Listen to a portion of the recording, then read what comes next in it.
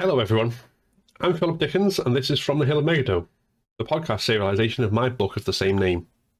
In the last episode, we saw the immediate aftermath of the first trumpet of Armageddon, with humanity now aware of the existence of demons while a vampire turf war was starting up. Now, let's dive into the next 3 chapters and see what follows. Chapter 24. A month after the trumpet sounded, a school opened in the Egbert area of the city. This was nothing out of the ordinary in itself. The difference was that this was a school for demons. Its purpose had never been publicly announced. The land purchase and the bulk of the work had happened before the world at large became aware that there were demons. But when the final touches were being put, an overheard conversation had led first to whispers and rumours, then to a blog which quickly became viral through social media, and finally coverage in the local and national media. Things had escalated quickly.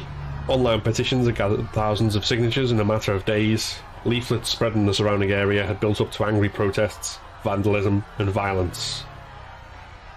On the day it opened, the Agadatha School was the scene of a heated confrontation, so far kept from violence only by an overwhelming police presence.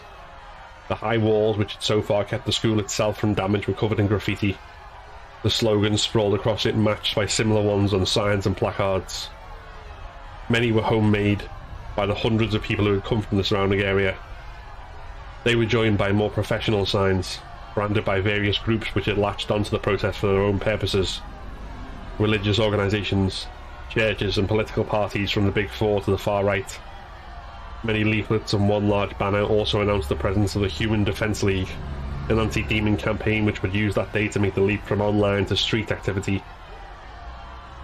Facing them was a similar-sized body of demons. Amongst them, skin colours ranged from human tones to various shades of red, blue, green and yellow. Toby's kin, blue-skinned with spikes in the cheeks and crests on the heads of the males, were the predominant species in the group. Among the rest, those with spikes, claws, horns or scales were matched in number by those who could pass, if not for the colour of their skin. Each group was contained by metal barricades and faced by a row of cops, with 20 feet of open space dividing the opposing camps. Slogans, insults and obscenities hung thick in the air between them. Miles watched all of this from across the road, among a sparse gathering of spectators who had stopped or come out of homes and workplaces to see what was going on. From the conversations he overheard, their sympathies lay with those opposing the demons, though they were reluctant to get actively involved. "Well, it's just that the kids said one. "It doesn't seem right." "Yeah, I know what you mean," said another. "But they grow up and they're still demons." An old man crossed the road from the protest and started handing out leaflets. All around him, people started to read. But Miles kept his hands in his pockets and stared until the old man's hand dropped and he walked away, muttering, "Still got all your charm, I see." He saw Hazel approaching him. She had her strawberry blonde hair loose, hanging in soft curls around her face, and making her look younger than she ordinarily did. She wore a grin, and he felt one creeping along his own face, despite himself. "I have no idea what you mean," he said. "Sure you don't?" He ignored her look, which carried with it questions about his behaviour and the distance he had been keeping. "Organising the demons is going well, anyway," he said. "You don't think so?" "You do?" "This kind of trouble's going to bubble up no matter what. Better it's not left unopposed." "Is that why you're here?" "Nah, I needed fresh air," he said, and again she gave him a look to force a smile out of him. "Look, you're not going to get me to admit that I give a shit about other people, because it'll spoil my image as a brooding loner, alright? Is the fact that you've got a sense of humour also a closely guarded secret?" "Fuck off," he said with a smirk. The noise from the demonstration rose suddenly, and the police advanced on both sides, picking up the barricades and using them to drive the two groups further apart. Another line of police emerged from a van and parked on the side road. Bricks, bottles and other missiles passed in the air as well as words. Miles and Hazel exchanged a look, and then ran across the road to see what was happening. Peter could see the terror on his little sister's face, even with a scarf wrapped around it, and feel her mitten-covered hand trembling as it gripped his hand tight. The tip of her tail was twitching frantically as he led her towards the gates. In truth, he was scared himself. The hail of stones and bottles had so far missed them, but one young boy was now crying and being shielded by adults, his forehead bloody from the impact. The rattling of the barricades was like a steel thunder, and walking between them it was horrible to see the one containing their friends being pushed back, while the one holding back those Becky called the mean people seemed to be edging closer. The clashes had started when the gate had opened, just a fraction, so that the kids could pass through without leaving the entrance vulnerable to being rushed, but enough to send the human protesters into a frenzy. A few adults on the demon side were allowed past the barricades to help herd the children in, but it was nowhere near enough, and Peter felt horribly exposed. It was a matter of seconds between them leaving the barricade and entering the gates, but they were long seconds, each one dragged out by the impact of missiles all around him and the hateful words polluting the air, all overlaid with the sound of his own heartbeat. The memory rose of him and Becky crawling through a vent to escape the shelter, what now seemed like an age ago. He had been scared then, of the lizard man and his message to the other demons that turn against the impure in their midst. But that was a very different kind of fear. He had never experienced anything like this. The mob, the frenzy, and the very real possibility that in an instant he and Becky could be hurt. Or worse. When they were through the gates, the world sped up again. Another boy was hit, this time on the cheek, and dragged through the gates, wailing by his younger brother. The last of the kids got through the gate. The barricade holding the humans fell. The gate closed. The demonstration collided with the police. The barricade holding the demons was pushed back even further. A man, maybe 20 and wearing a tracksuit, dodged the police and dragged a glass bottle along the railings of the gate. Becky screamed as it shattered, and Peter pulled it back. The man didn't have time to gloat as a hand grabbed him by the scruff of the neck and flung him. It wasn't a police officer, and he flew several feet into the air rather than sprawling to the ground. Several of his mates saw what had happened, though they didn't quite comprehend it, and rounded on the attacker. A moment later they were on the floor, bleeding. Several more people fell or flew, and finally Peter saw who was attacking them. Miles, who had come to their rescue before. The crowd retreated from him, with the police recovering enough to advance on them, though none touched Miles. There was a clang on the gates and Peter jumped. A woman he recognised. It took him a moment to remember that her name was Hazel, fell against the gate. Then she ducked, and a man cried out as he punched steel. She kneed him in the stomach and flung him to the ground before wading into the rest of the group who had found themselves behind the police lines. A hand touched Peter's shoulder and he looked up to see a demon with a dark green, leathery skin and one large eye in the centre of his head. A teacher. He was wearing a suit and smiled kindly at the boy. "Come on, son," he said. "You can't stay watching this all day. You have classes to attend." Beyond the teacher, Peter saw that the other children were already on the way into the building. He nodded and followed them, pulling Becky along with him. As they went, the noise of the fight continued, and Peter could only hope that this wouldn't be a daily fixture in his life from now on. In the failed push against the police, Toby had been knocked down, and only Rachel grabbing his jumper and dragging him with the crowd had spared him from being crushed. Now, as he sat on the curb next to the school, he was lucky that the scratches on his chest from where her nails had stabbed through his clothes and the emerging bump on the back of his head were the worst of his injuries. The demonstration had been forcibly dispersed an hour ago, and quarter of an hour after that the demons had been ordered to leave. They had gone in a block, though the police hadn't tried to stop the few who had decided to loiter. Now the police presence had reduced to one car waiting on a street corner, and a mobile CCTV van driving slowly around the area. Toby leaned into Rachel when she put her arms around him, staring at the empty street. "Well, it's safe to say we're not hiding in the shadows anymore," he said. "What a way to come out." "Something needs to be done," Rachel said. "We can't go through this every day. It's insane." "Yeah," he agreed. "What can we do, though? There's more of them than us, and most of us are more afraid to go outside than we were when we had to keep our existence a secret."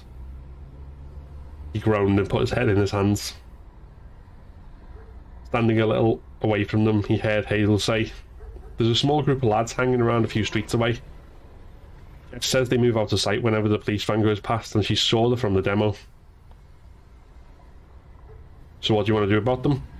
Miles asked. Toby raised his head and called over. How many are there? Hazel checked her phone, reading over the text she'd been sent.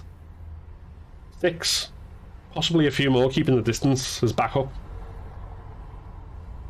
What do we reckon? Toby said as he looked at Rachel, then around at the rest of his friends. There was a pause. What? Ellen said. You mean like, can we fight them? Why not? Said Ben. John shook his head. That's what they want. We fight with them, and either we get battered, or if we win... There's more of us. We'll win, Ben said. Yeah, but then we're the aggressors, and they have more reason to hate us. To be fair, they already hate us, Rachel said. My worry is whether that'll make more people hate us, and then tomorrow's protest's even bigger. Or maybe it'll give more demons the confidence to stand up for themselves, no matter how big they are. Ellen said. If we do that enough, and they know that trying to make our lives hell only results in broken bones, then it'll force them to stop doing this and we can get on with our lives. John and Rachel both looked sceptical. I think I agree with that, Toby offered. They won't go away if we ignore them. We're not ignoring them though, John said. But that doesn't mean we have to escalate things to the point where someone can get really hurt. Like those 2 kids who got hit today. Well, yeah, like that, but worse. This will only make it worse. Toby looked at Kev, who up until now had said nothing. He only shrugged and gestured at Miles and Hazel. Jess's unit's watching them for now, Hazel said. Plus there are more of us hanging about, so you don't have to worry about there being a kick-off. Toby could feel his face warming. I'm worried about the kick-off happening when we're not expecting it. You know as well as I do that the guild can't be everywhere at once, especially because the apocalypse and finding Nuadu have to take priority. I said I want demons to be organised enough to defend ourselves, and I meant it. So what do you want to do? Leave them for now, Miles said. Catching Toby's look, he held his hands up. Just for now. You want to get the demons organised, so focus on that. Make sure that tomorrow and after you're prepared so that no kids get hurt and can go in safely. Get spotters in place to look out for stragglers like the ones we're talking about. When you've got all that sorted and you know that the people you need to keep safe are safe, then you can worry about retaliation. Alright? That satisfied Toby and the others, although Rachel and John both made protestations that this still amounted to an unnecessary escalation. That argument would have to wait for another time though, because for now Toby was tired and all he wanted to do was get off the street. When Hazel caught up with Jess in her unit, Miles wasn't with her, as he had left soon after Toby and the other demons. As they headed back to the guild's office, this was the first thing Jess remarked on. I'm getting really fed up with that lad, you know. What's his problem anyway? Don't know, Hazel said. Well, whatever it is, I just wish he'd give over. I just can't deal with him. I'm sure he will. He just needs time. Yeah, I get that he's been through a lot. I do. But we all have. He's letting it eat him up from the inside, and it's not good for him. She frowned. Plus, it's not like we can take time off from the end of the world. Why don't you tell him that you're worried about him then, instead of having a go whenever you see him? Because he's a fucking dickhead, that's why. Hazel suppressed a laugh to give Jess a stern look. Yeah, I know it doesn't make sense. It just is. They walked on in silence for a few minutes, during which time the lack of conversation seemed to grow heavier between them. Eventually, Hazel said, How's Kit? Oh, he's alright, Jess said with a shrug. Actually, I think I've scared him a bit, because I've been floating the idea of us moving in together. He's not keen on the idea? What? No, he's up for it. He hardly spends any time at his flat anymore anyway, so it makes sense.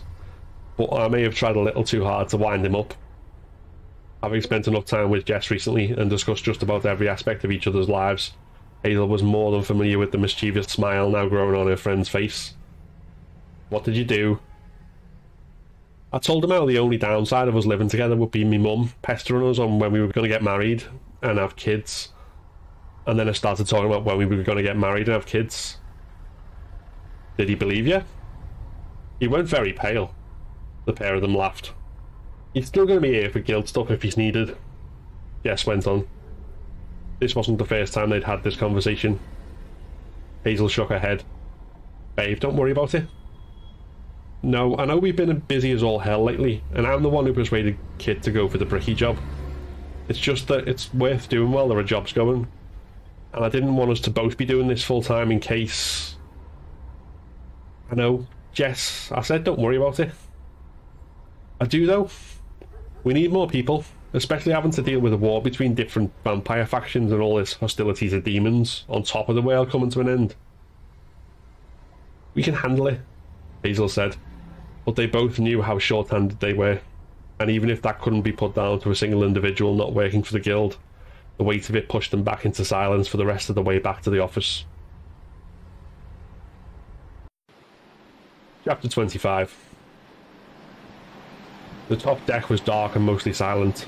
Tarpaulin had been laid over the pool for the night, and, bar those who had retired to their rooms, most of the cruise liner's passengers were in the ballroom. Though faint, the sound of the band, playing some big band or swing number from the 40s, carried up to the open air. Leaning on the railings, two old men smoked cigars while looking out at the shimmering black mass that was the Mediterranean. There's a few of them now, one of the men, Bill, said. Messages from God or the Second Coming, they reckon they are. I don't buy it, of course. But they did appear just after all their competitors got struck down with boils and sores, and now everybody's taking them seriously. It's a hell of a thing. Frank grunted in agreement before continuing to puff on his cigar. But the thing is, you see, Bill went on, those other guys were all old men, like us. I'm not what you call happy about this end of the world business, but we can at least say we've had a good run of it. What about the young uns? The kids just getting their first homes and first real jobs, teenagers who haven't seen the real world yet, babes still on their mama's teats, you know what I'm saying? Frank grunted again. Darn straight, The boat rocked and they lost their footing. Frank lurched backwards and then fell forward into the railing, cursing when his cigar fell out of his mouth into the sea. Bill landed on his tailbone, crying out first from the impact and then from the lit end of the cigar landing on his trousers. The shaking subsided as the sound rose. Just as the last time, it started as a low hum and escalated to drown out everything else. The two men covered their ears as they recovered their footing. When the sound died out, there was a commotion as passengers and crew hurried up to the deck, all craning their necks up to the sky. There was a flash of white light, which then streaked across the sky, a luminous tail forming behind it as it moved. A number of voices rose. At least no fire and blood this time, said one, to which another responded, Well, why'd you come up if you thought that was going to happen, you old fool? Is that a shooting star? It looks pretty. Well, this isn't as bad as the last one. The shooting star took a downward turn, disappearing behind a hilltop on the horizon that was populated with numerous lights. Several moments later there was a flash, and for a moment the sky was as bright as if it were daylight. It had faded and the darkness had returned when the bang reached them, but there was no aftershock and the boat didn't rock. Those poor guys, whoever was on the receiving end of that impact, Bill said. Frank grunted. There was a scream behind them. They turned to see most of the crowd dashing to get below deck. Two women had hold of the arms of a man who was dangling upside down in midair. Another man was using his cane to hit the tentacle which had hold of him. More tentacles appeared along the bow of the ship. Something wet and heavy landed on Frank's shoulders and wrapped around his neck. Bill turned just in time to see his old friend being dragged off the ship and into the sea.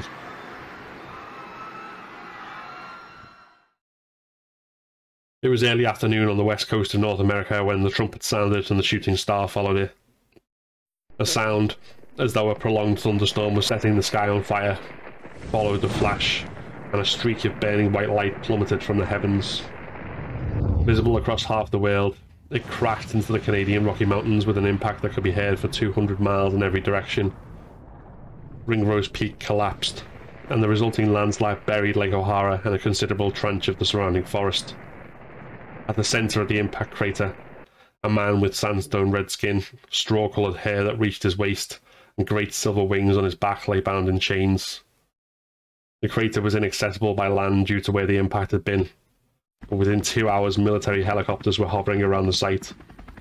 It took a further hour and a half for the debate over what to do with the semi-conscious creature which had fallen to conclude, with orders coming in over the radio to pick him up. However, as one helicopter lowered a group of soldiers into the crater, there was a sudden clamour over the radio.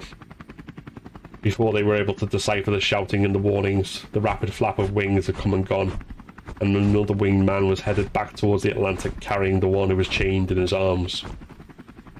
The helicopters weren't equipped to give chase, so 2 fighter jets were dispatched. They quickly caught up with the rescuer and his quarry, only to have 6 more of the creatures descend upon them from above. Save the one in chains, who wore only the robes in which he had been cast down. All of them were garbed in obsidian plate armour. Each carried a sword whose blade looked silver but shimmered with blue when the light hit it. They used these swords to smash the glass into the cockpits of the planes so that they could trigger the ejector seats and be rid of their pursuers, which was when all trace of the creatures was lost.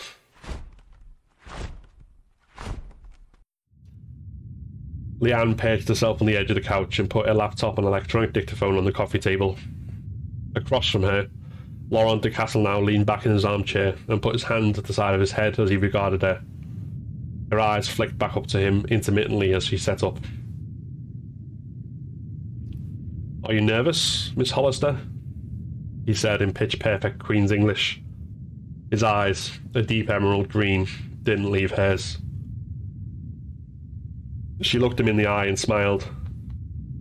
"Not at all," she said, consciously smothering her usually broad Liverpudlian accent. "Just curious, I guess." "I'm not what you expected?" "I'm not sure, to be honest." She pressed record and allowed herself to relax her posture slightly. "Maybe that's where we can start. What do you think people expect?" The short answer is, not me. He smiled, the wrinkle at the corner of his mouth marking the only line on his smooth brown skin. The suit he was wearing was tailored, freshly pressed, and far from cheap. He was well-groomed, charming, and completely at ease with himself. Their surroundings, a bare, cold room with paint peeling off the walls and no furniture beyond what they were using, seemed at odds with her impression of him. "People expect either Nosferatu or Dracula," he went on. "If we are not hideous, monstrous predators hiding in the dark, then we are seductive creatures who do not hunt our prey, but make it want our deadly kiss. There are variations, of course, but in the end it comes back to those 2 archetypes. Neither is the truth." She realised that she'd been watching too intently the movement of his mouth as he spoke. She shifted her eyes and swallowed. "So what is the truth?" "That we are just another species trying to survive. We did so in the shadows out of necessity, because the last time humanity as a whole was aware of us we were hunted to near extinction. But we are not monsters, grotesque or romantic. Our dispositions are as varied as they are in humans, and I won't deny that you'll find the low and vicious among our number, but you'll find so many more who are neither." "And the blood drinking?" She tensed as she said it, but he only smiled. "Yes, the blood drinking. Unfortunately, it is a necessity for our survival, as that above all else is what defines one as a vampire. Nonetheless, it doesn't follow that humans are our prey, or that such consumption should be fatal, or lack consent." "Consent?" "Yes." Laurent frowned. "Those who assault and murder to feed are outcasts from our community and the customs we follow. Unlike them, the majority of us form close friendships with those who gift us with sustenance, and do not feed until there is a bond of mutual trust and respect. Our relationship with those who nourish us should not be antagonistic, but symbiotic. I take it that's one of the reasons for opening these nightclubs?" she asked. "You are intuitive." He leaned forward now, his eyes boring into her own. She felt a thrill as she returned his gaze. "Perhaps I could show you around the rest of the building while we talk." Before she could consider this, Laurent was standing and took her hand in his own. That settled the matter, and Leanne disconnected the dictaphone from her laptop so she could carry it with her as she took the tour. After making a sound of disgust, Bry dropped the newspaper on the floor and stood up from the battered old couch. Gaz glanced over at him briefly from the other side of the room before returning his attention to the map spread out in front of him. "You've reached the centre spread, I take it," he said. "Told you," Tass said, without taking her eyes from the window. "Our relationship with those who nourish us should not be antagonistic, but symbiotic." Bry affected the hammy Transylvanian accent as he quoted. He made his way across the room. How can he say this shite with a straight face? And how are people actually buying it? "I'm sure it's an act," Gaz said. "He's playing up for the papers." Nah, that's the sad thing. From what I've seen in the past of the Van Fury, they're always this pretentious and self-important. Half the reason nobody's paid attention to them for a few hundred years. Which in turn is probably the reason they're asserting themselves now, trying to regain and impose their authority. That said, "That's not our only problem," Gaz said. "He's thrust us out into the open. Even if not everyone believes in vampires, enough do. Makes it harder for us to feed and turn people without some have-a-go heroes deciding they're Sam and Dean Winchester. Not to mention the Van Fury themselves doing it as part of their good vampire shtick." Bry stood next to Gaz and looked at the map. It showed Liverpool, with different areas around the city highlighted in pink where they had suffered attacks. He whistled. "That's a lot." "Yeah, all the more reason that I don't like these fuckers." Tass turned away from the window and walked around the opposite side of the table. "We need to up our game then," she said. "We've been organising and building our ranks here a lot longer than them, so instead of just trying to defend ourselves when they attack us, we can take the fight to them. We can also undermine their nice vampire PR campaign and make people really terrified of us, since we can't exactly unpublicise our existence." "She's not wrong," Bry said. "I never am," she called back as she wandered away towards the stairs. "Where are you going?" "I'm hungry." Gaz wandered over to the window she had been staring out of and looked down.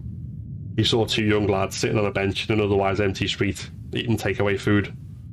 Within half a minute, Tass came into view. He went back to the table, not bothering to watch the kill. Over the course of a week, ahead of the opening of the Castle Now, the Liverpool Echo ran a series of centre-page spreads on the vampire who owned the club. In them, he revealed details ranging from the story of how he became a vampire in 1674 to his vision for a world where humans and vampires coexisted. It was this vision which inspired the most interest in debate. The national press took sides on whether Laurent should be believed, and opinion was fiercely divided both on the question of him actually being a vampire and on whether or not vampires could be friends of humanity or just their predators. But no matter what line you took, everyone knew the stories of the vampires who saved humans. They started out as rumours, passed from word of mouth to Twitter and blogs, eventually making their way into the press. Most prolific in Liverpool, as Gaz's determination to face down the Van Fury saw a massive escalation and casualties on both sides. They were repeated around the country. Laurent became only the first vampire entrepreneur preaching coexistence. A network of similar figures soon emerged across the British Isles. In the meantime, the Guild found themselves on the fringes of the conflict, with the Van Fury refusing to engage them, so that in effect both groups were just fighting against Gaz's vampires. The result of this was that opposition to vampires, overrepresented in sections of the media, wasn't matched by public opinion. Whilst pickets at the Agatha School by the Human Defence League retained the numbers seen on that first day, even if both the police and demons had learned lessons quickly in dealing with those numbers, the first demonstration by the British League against vampire rights nowhere near matched its prominence on newspaper opinion pages. Miles was perched on a rooftop over the road from the Castle Now, whose opening night was the target of the protest. Directly below him, a group of maybe 50 protesters were contained by steel barricades and watched by a small group of police. They were quiet and restrained, with even the sound of the woman on the megaphone lost in the general din of Liverpool city centre on a Friday night. Opposite them, red velvet ropes held a crowd 4 or 5 deep which stretched up half the street. It was a strange mix. Men and women in suits and cocktail dresses pressed in with those in fetish wear, leather trench coats and combat trousers, or other gothic clothing. In front of the rope, a long row of suited bouncers, all built like professional wrestlers, stood silent and staring in the direction of the protest opposite. Every single one was a vampire, as was the gangly doorman with the clipboard who stood at the head of the queue in front of the red ribbon tied over the front of the door.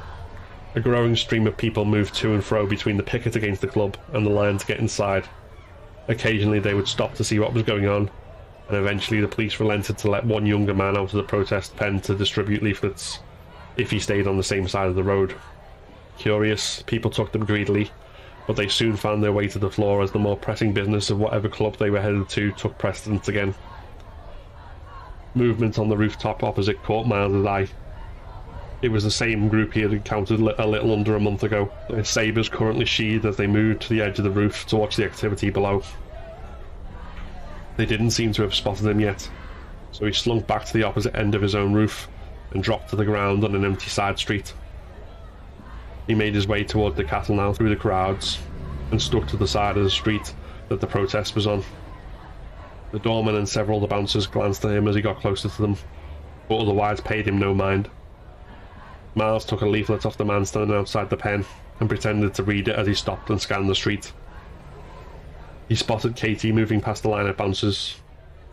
She was in a dress, and as far as most people could tell was just on a night out. But he saw the way she was casting about as she moved, and gathered the guild had a presence in the area, no doubt keeping an eye on this opening night. If you agree with us, then you can get more involved. What? He said, glancing up at the leafleter, who had read his feigned interest in the piece of paper in his hand as a potential for recruitment.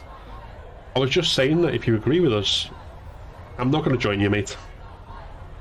This took the leafleter by surprise, and he stuttered, But you can't possibly think that we can live alongside these creatures as though they aren't the servants of evil. I don't think that. Mars put the leaflet back in the man's hands. But, you know, good luck petitioning away the forces of darkness. He didn't hear the reply he got, as at that moment the crowds began to part down the bottom of the street. A cheer arose from those queuing outside the club, egged on by gestures from the doorman, whilst the protesters at last became more animated with chanting and heckling. Miles moved back against the wall and watched the silver Mercedes with tinted windows make its way slowly up the road to stop a little way from the club's entrance. When Laurent emerged, his coffee-coloured skin shining as though he had overdone the moisturiser, and his cream soup pristine, the noise intensified. He raised his arm and waved at his supporters, milking the scene, before walking over to the door. He shared a few whispered words with the doorman, and Miles noticed Laurent's attention flicker towards him for just a moment. Then he greeted those at the front of the queue and said something to the nearest bouncer, which was passed down the line to all the others. There was no microphone or attempt at a speech, because the noise and bustle of the street made it impractical. So after that, he cut the ribbon and was the first to enter the club, with another round of cheering and, from across the road, heckling. There was a bang and a flash of light somewhere in the queue, followed immediately by several more along the street, and one to the left of the protest pen. This was met with screams and cries. Smoke rose following each flash, making it hard to see much clearly. Through the mist, Miles was able to make out movement by the pen, in front of the velvet ropes and at the door to the castle now. This was punctuated by shouts, growls and screams. After a moment, the smoke began to clear, and with it the temporary paralysis which had overcome most of the people in the area, and they tried to flee from where they stood. Every single one of the bouncers lay dead, their cleaved heads scattered around the pile of their corpses. The police still had their heads, but their throats had been torn out, and their blood was still on the mouths of their killers. Both the protesters and those queuing found themselves hostage. Not that this stopped them from taking pictures or video with their phones. Laurent had been dragged from the building, pinned to the ground by a knee on his back and a machete at his neck. Gaz, Brian, Tass stood over him as his captors, with nearly 100 vampires on the street under their command. Miles used the confusion to retreat to the perimeter that had formed around the scene. The fleeing crowds had bottlenecked at either end of the street.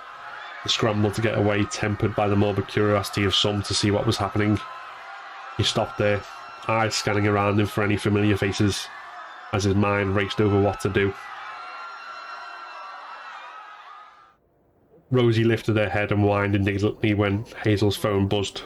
The dog was a dead weight draped across her legs, though that didn't matter much when she was curled up on the couch, the film she had put on serving as background noise while she drifted in and out of sleep. Now Rosie was in the way, and Hazel had to sit up and shove her across the couch in order to get at the phone. She looked apologetically at her mother, who smiled back at her, before stepping out of the room. Conscious that her sister was in bed upstairs, she went into the kitchen rather than the hall to answer the call. It was Miles, which she wasn't expecting. Hello? Whose unit's out in town tonight? He was almost shouting over the noise in the background. She frowned at how abrupt he was, but didn't mention it. Guesses? Why? How many of them? It's mostly reconnaissance, so around 10 or so? She stood up and stretched, trying to get feeling back in her legs. Miles, what's going on? What's this about? Gaz has just attacked the opener of the castle now, he said. He's got a whole load of people hostage right in the middle of the street. Shit, she said, tensing. How many of them are there? Almost 100. Okay, I'll get people out there now. Good, I'll try and find Jess now then. There was a pause, during which she thought he'd hung up. Then he said, thanks. She found herself smiling at that, then realised that she had drifted into a semi-conscious trance. It had been a long and exhausting week. She shook her head, then went through into the garden so that the cold would keep her awake as she made phone calls. Chapter 26. A street away from the attack, Jess's unit regrouped just outside an empty car park, and Katie recounted what she had seen. As she was talking, Jess's phone buzzed in her pocket. She checked it and saw that she had a text off Miles. Where are you? Gaz-led attack. 100 vamps, as hostages. She looked around at those with her from a unit. There was nowhere near enough of them to do anything effective. She replied, Duke Street, only 10 of us. Cheers, she said to Katie when she had finished speaking. I've just had a text from Miles who says there are about 100 vamps there, which we can't deal with on our own. Another text from Miles. On my way to you, Hazel sorting reinforcements. She passed on the news, and then within 10 minutes Miles found them. She was still angry with him, she found once she saw him face to face, but this wasn't the time to voice it. Instead, she balled her fists and introduced the rest of her group to him. He nodded to Katie, Zach and Sean with a degree of familiarity, but didn't say anything to them. I'm not sure how long the standoff's going to last, he said. Gaz obviously wants this Laurent guy alive for something, or this would have just been a smash and grab and they'd be gone by now. That might buy us time to take advantage of the situation. This isn't about revenge, he said, grabbing his arm. Remember that. We wait for Hazel, then we get the humans out of there. His eyes looked through her, but he nodded. I mean it, she told him. I know. People first. I'm not that far gone. He let go of his arm, then hesitated. There was a tension in her stomach, and as angry as she was with him, she wanted to throw her arms around him and hug him. This only made her angrier, so she turned away. Come on, she said. Let's get back there and see what's going on. Now on his back, Laurent de Castelnau stared up at Gaz, locking eyes so that Gaz felt he couldn't give an inch by looking away. Laurent's suit was muddied and creased from being thrown to the ground, yet still he gave the impression of perfect calm. He said nothing, made no protest, merely waited patiently for whatever was to happen. Realising that he wasn't about to panic, Gaz gestured to Tass, who removed her knee from the captive's chest and stood back. Then he put out a hand and helped Laurent to his feet. The air was thick with the panic in the crowds of people pressed together at each end of the street. Beyond them, music still played, underlain with the din of conversation. But here the silence pressed as everyone waited for what might happen next. We gave the disruption to your big night, Gaz said. But I figured it was past time me and you had a conversation. I had guessed as much by the fact that my head remains on my shoulders. Laurent replied, his voice as calm and measured as his face. You wish to treat with me, yes? Compel me to call an end to the war against your people? Something like that. Then, so that I cannot be accused of deception, I should warn you up front that your efforts will come to naught. Even if I was susceptible to your crude intimidation, which I assure you I am not, it would make little odds since I do not have the power to dictate such a change to policy. Gaz looked to Tass, who scowled and ran a thumb across her throat. He turned his attention back to Laurent. I should warn you up front, then, that my people are eager to cut your fucking head off. This is understandable, Laurent said with a shrug. If futile. Gaz could feel the heat rising in his face. He clenched his fists, but resisted the temptation for now to rise to the bait. Right, so if I take your word for it, then you're just a figurehead? Not at all.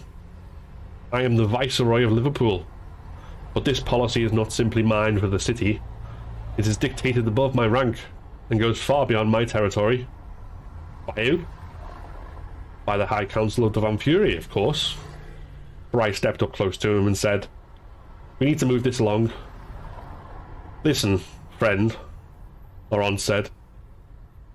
I do not wish to be at war with you or to see our kind slaughter one another senselessly. But this is not the way to bring that to an end. We're not going to submit ourselves to your rule. You have to realise that. Laurent nodded. I do. And that was not my proposal. Clearly we need to talk, but we should do so under the correct conditions. I suggest a formal cessation of hostilities to allow for negotiations. Right, and we're to take this on good faith? Not at all. But I have soldiers on the rooftop and in the surrounding streets who would outnumber your own by 2 to 1.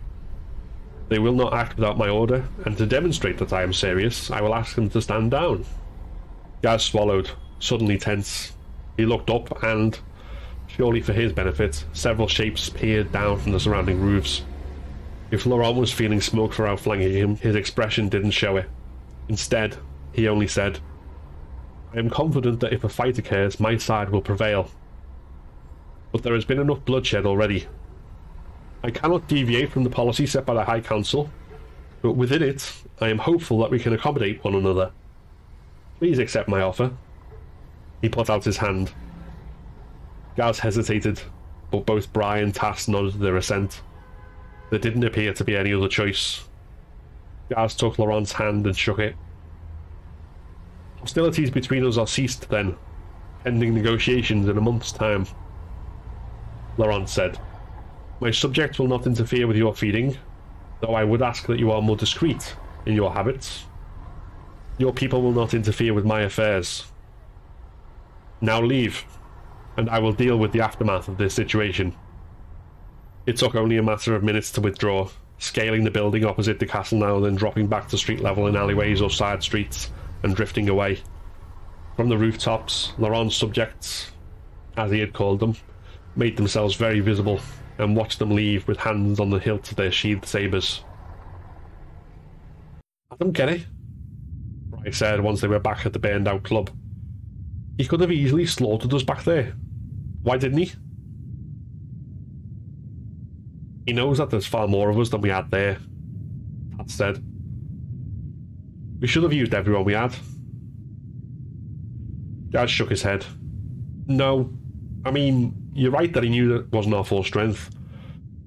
But revealing what that strength is would have showed our hand too early. He doesn't know how many of us there are. And we're clearly more of a nuisance than he ever anticipated. So while he can't just eradicate us, he's going to play for a time and find another way to keep us from interfering with the Van Fury's designs. And what are we going to do? Let ourselves be bought off? Not at all. But we need to play for time too.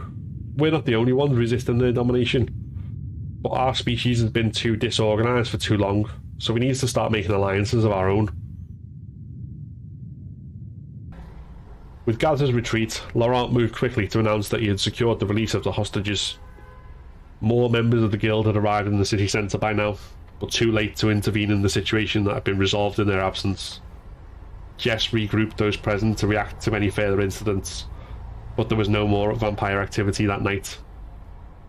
Still shaken, those queuing for the castle now were sated with the promise of either their first 3 drinks free, or, if the ordeal had been too much, the fare for a taxi home.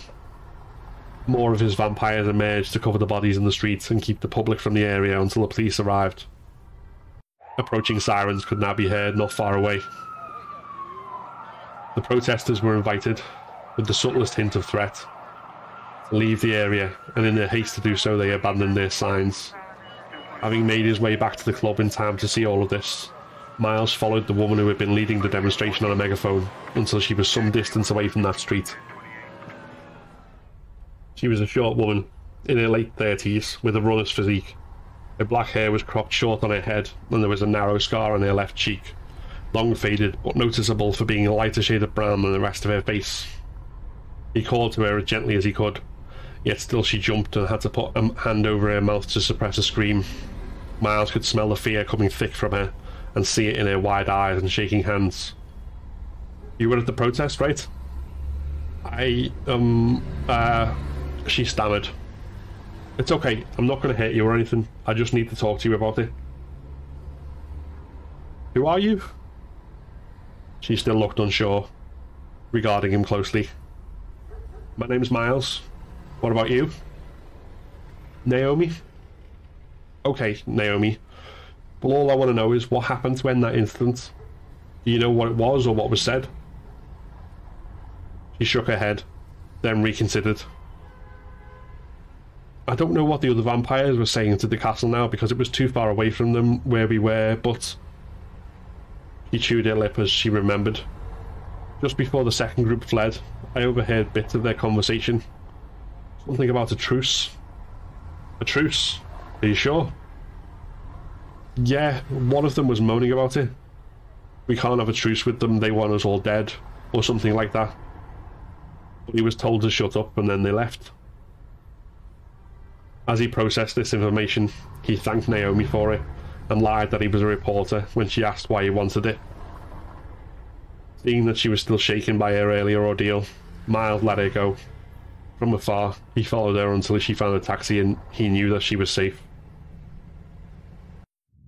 The next day, Miles was in an office on the second floor of the Guild's building in Bootle with Joel.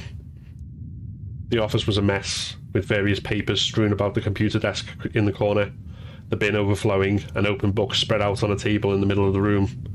The shelves on one wall contained books in a disorder which indicated most of them had been taken down and replaced in different positions more than once.